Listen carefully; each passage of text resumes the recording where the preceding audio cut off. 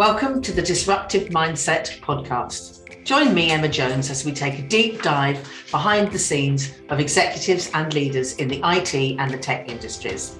We'll find out about their models for success, lessons they've learned, and what makes them disruptive in their businesses and sectors, and ultimately find out how it can help us. Enjoy.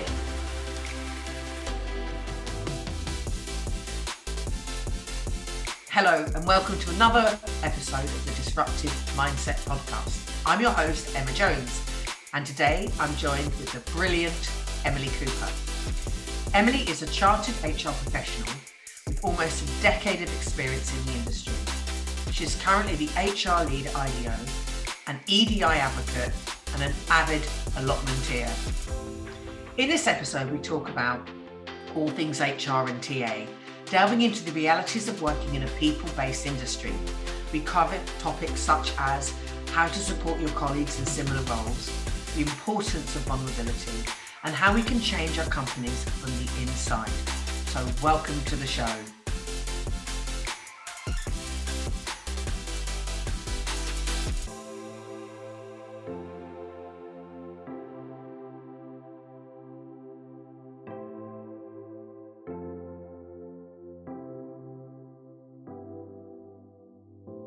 The first question I'd really like to understand from you is, did you have a planned destination when you left school? So I am a very creative person. I was always a good all-rounder at school, but I always really wanted to be an artist. So I left school, I went to the Slade and then the Royal College of Art. So I went and got myself a really great art education. But throughout that education, I matured a lot. And actually, one of the things that I really appreciate was kind of stability and growth in a career. And so I went to work in people, but for creative businesses. And so I felt that that was a really good kind of use of my skills and my affiliation with creative people. But it meant that I could be in a role supporting them and supporting the businesses, as opposed to, doing the art and having the great ideas myself. Yeah, so you sort of matched your passion. So you think, right, I'm creative and I'm going to go into actually something that can have a business stream as well. So you matched your passion with business, if you like. Definitely, yeah. And it's not to say that HR isn't creative, because it is, but it just was a different kind of angle that I took in terms of my career. Well, I think it is now, isn't it? Do you know what I mean? If you think of art, but actually, if you think of where technology is now and all the customer experience and online and all the digital sort of movement that we have, I mean, the creatives are absolutely the ones that are winning out. Definitely. So what did success look like for you? So in terms of like achieving goals, then that's always been something that I am keen to set. So I'm a big fan of New Year's resolutions. I know that not everyone is, but I love having like a new kind of big career achievement or life achievement to achieve every year. And so that's kind of short term. And then longer term, I think it's just about being happy and having the stars aligned, so having like a relative level of success, but also having a work-life balance. We only have one life, we only have one body, and so as I grow older, I feel that actually balancing all of these things and passions and interests outside of work are really, really important as well.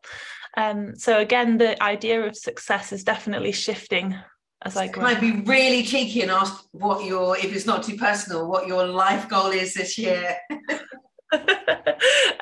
So it's actually, I grow a lot of vegetables in my spare time. So it's to move to a house where I have a garden that's big enough to do that. So at the moment I have an allotment space nearby, but to have my own big garden is the kind of the dream of this year. So you have like a picture of your wall, sort of like, with vegetables growing. Exactly. I think that's absolutely brilliant. I completely get that. It's my mum does a lot of vegetable growing and has a big allotment, and it's just the whole time is spent down there. So I get the whole allotment thing. It's a really peaceful place, isn't it? You just sort of actually even go and meditate down there. I think it's a lovely, lovely space allotment. Good for you. So talk to me a little bit about the, I'm really interested because obviously within your role, you're head of people, you're head of, growth and, and I'm really interested about in the sort of HR and the TA professional role and how it's currently changing, because you're sort of right at the forefront of that. Yeah, well, it's such a big shift. And I think it started with kind of personnel departments. So there are still people who would call me a personnel person. But luckily we have moved on there. And there's been a lot of discussion in previous years about the role as a strategic business partner and leading that kind of the business strategy on people and having that tied very much into the C-suite.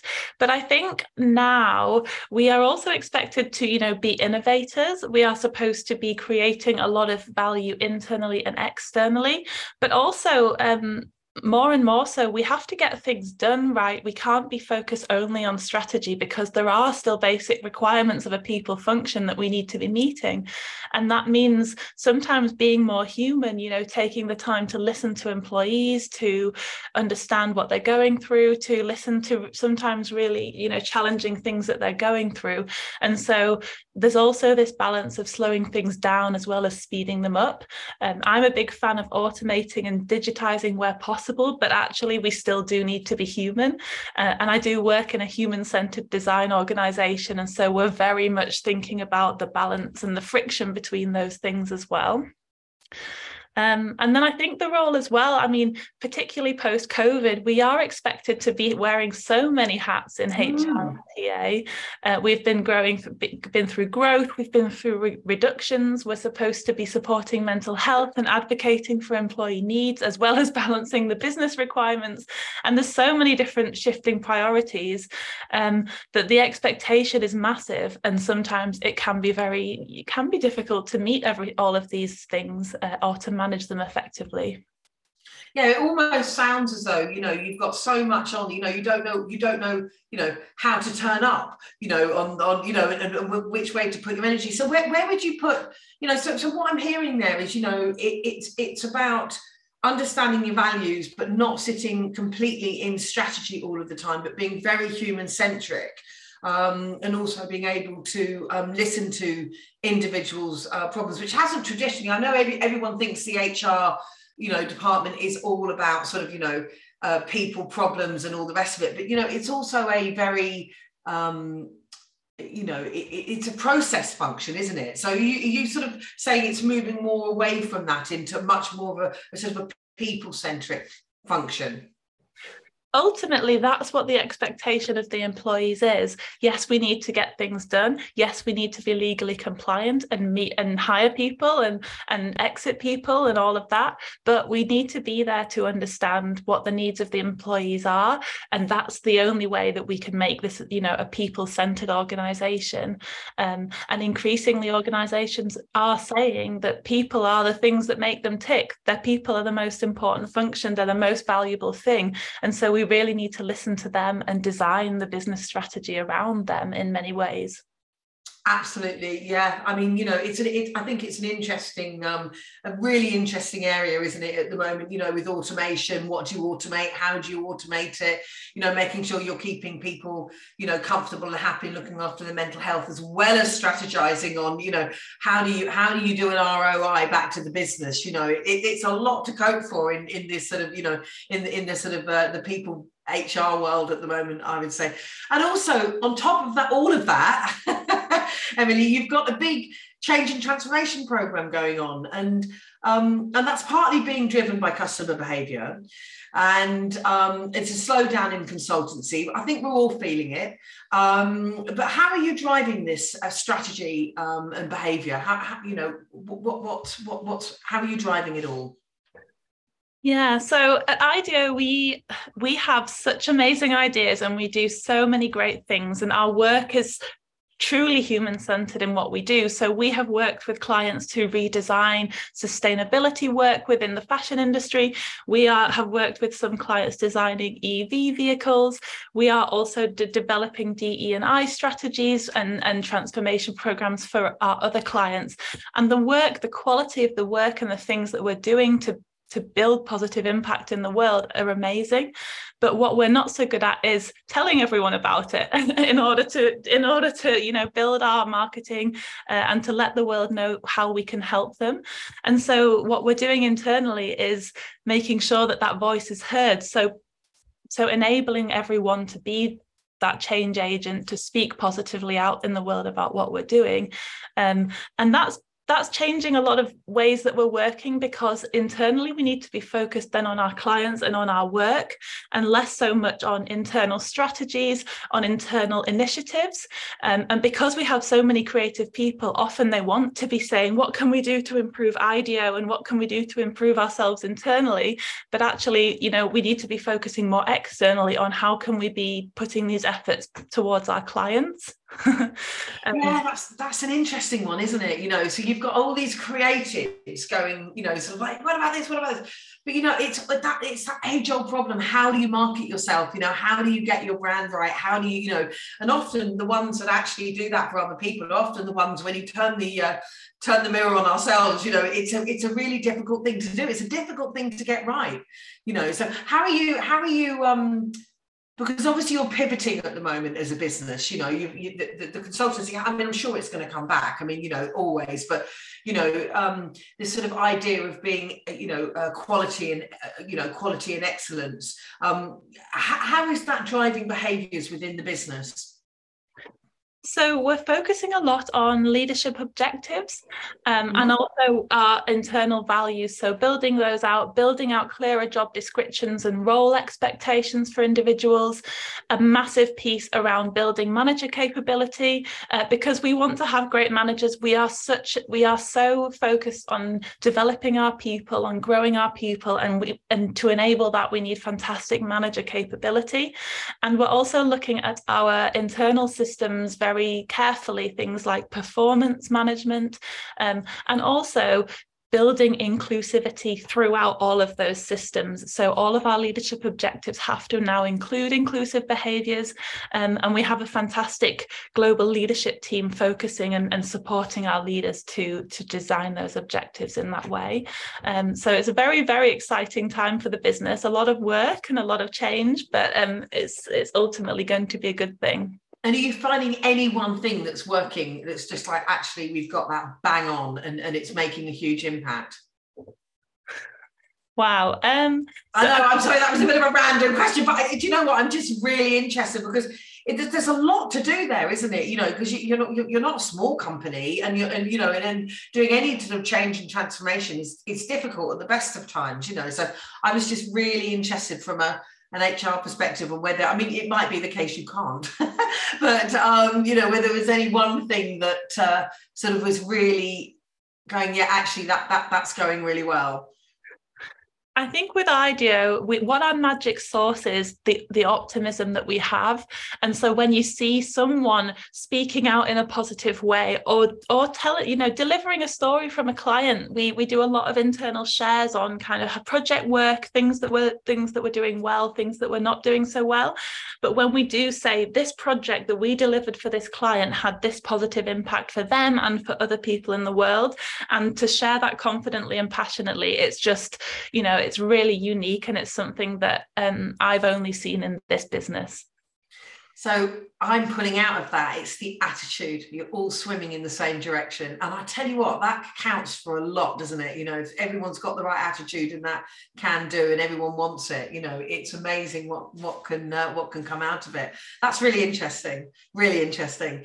So what support and resources do you have around you to, you've got this big job, it's you've got a big change and transformation program going on. And I think it's, for any successful person, you've got to have support networks. Yeah, agreed. And I love that question, because particularly in HR, like it can be a really challenging role, sometimes a lonely role, and we need to support each other. So for me personally, I have a really great coach and mentor who's external to the business that I work in, which just gives me that kind of really rational sounding board. His name is Michael. He's absolutely fantastic. And so he will often, tell me, no, you're being ridiculous, or push me further if I need to hear that. And I think having a really honest person to be in that role is super, super valuable. So I always say thank you, and appreciate him so much. And then I think the other one that is really helpful is having HR networks again. So IDEO is part of a collective of other design agencies. And so we have a collective group where other people will meet to kind of share best practices and also, learn and grow with each other, which is also really invaluable. And then I suppose the third piece is having vegetables and like having having a mental health space to, take time, reflect, and have that space outside of work to recover, I suppose. Absolutely love it. And you've hit on one of my absolute passions in life. So it's the coaching bit. And I'm really interested, so I'd love to dig into it a little bit more in that with you. But with the coaching, is it an outside coach? Have you always had a coach? And is it sort of like a safe space for you? How do the company provide it, or do you provide it? So Michael, he's actually a volunteer coach to me, so he does it out of the good of his own heart. The reason that I sought him was because I was myself on an executive coaching training as part of my professional development, and I think I actually didn't realize how powerful that education would be. And so whilst I do provide coaching to my colleagues and within my role, one of the things I learned there was the importance of supervision and also having, a coach for the coach. And so that was what made me kind of seek Michael. And I found him through the CIPD coaching network. Yeah. Yeah, it's such an invaluable. I mean, I think in this country, I don't know your thoughts on it, but I think in this country, it's not as well known, coaching and how powerful coaching can be. I mean, I know in the US, it's much like, oh yeah, I've got a coach. Everyone's got a coach. But for us as an organisation, we provide integration coaching because we understand how important it is for the first 6 months of people going into roles. That's just one of the reasons why you might or stepping up into a bigger role, because it's such a powerful thing to have a coach, just having that outside someone to challenge your thinking and to challenge how you might want to do something, or to maybe get yourself out of the way of yourself. I think that's all, that's where a coach has always shown up to me. I'm always in my own way. I don't know about you, I'm always in my own way sometimes. Yeah. Someone's just going, why are you doing that? I think it's absolutely brilliant. And it's brilliant. And do you have a coaching culture internally at IDEO? Is that something that you've encouraged and driven? So that is a project that I would love to work on in the future. And I think it's one of the things that we will be focusing on. We do internally have a fantastic coaching culture. So the role of coach and mentor is built into our leadership training, and it's built into our manager training. And it's one of the kind of 3 key components of that role. But I think having that, formal training and providing supervision and support internally is definitely something that we can build on in the future.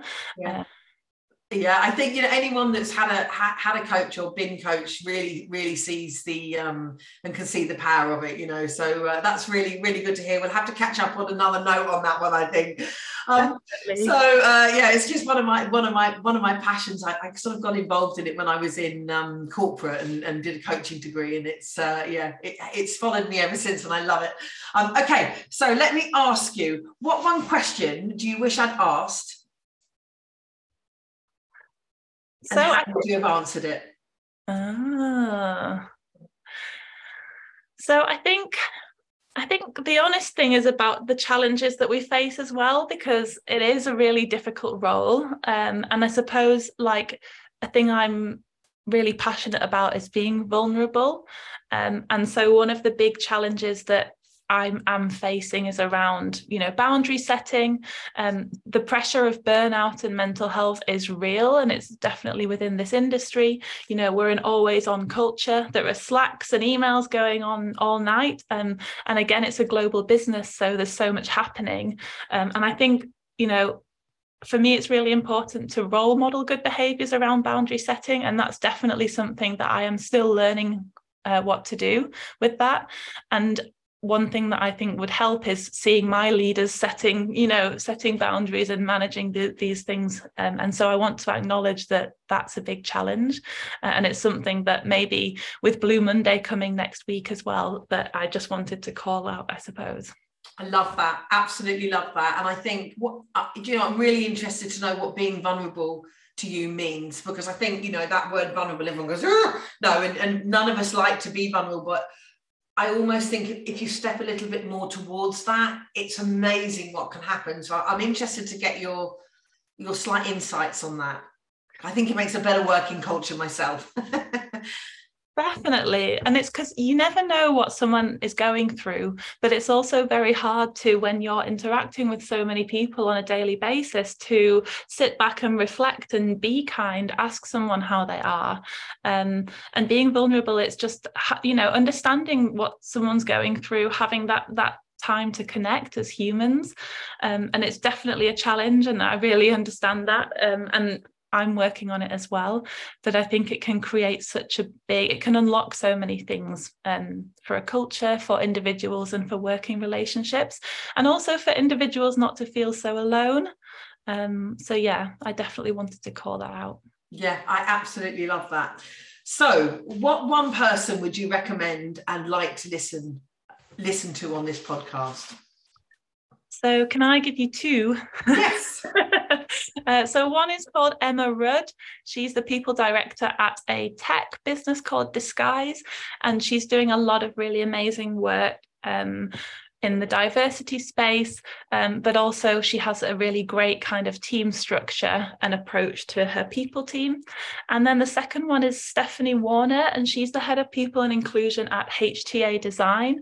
So I used to work within the architecture industry, and I met her through my time there as part of a networking group, and she's really leading the way again in the inclusion and people space. Brilliant.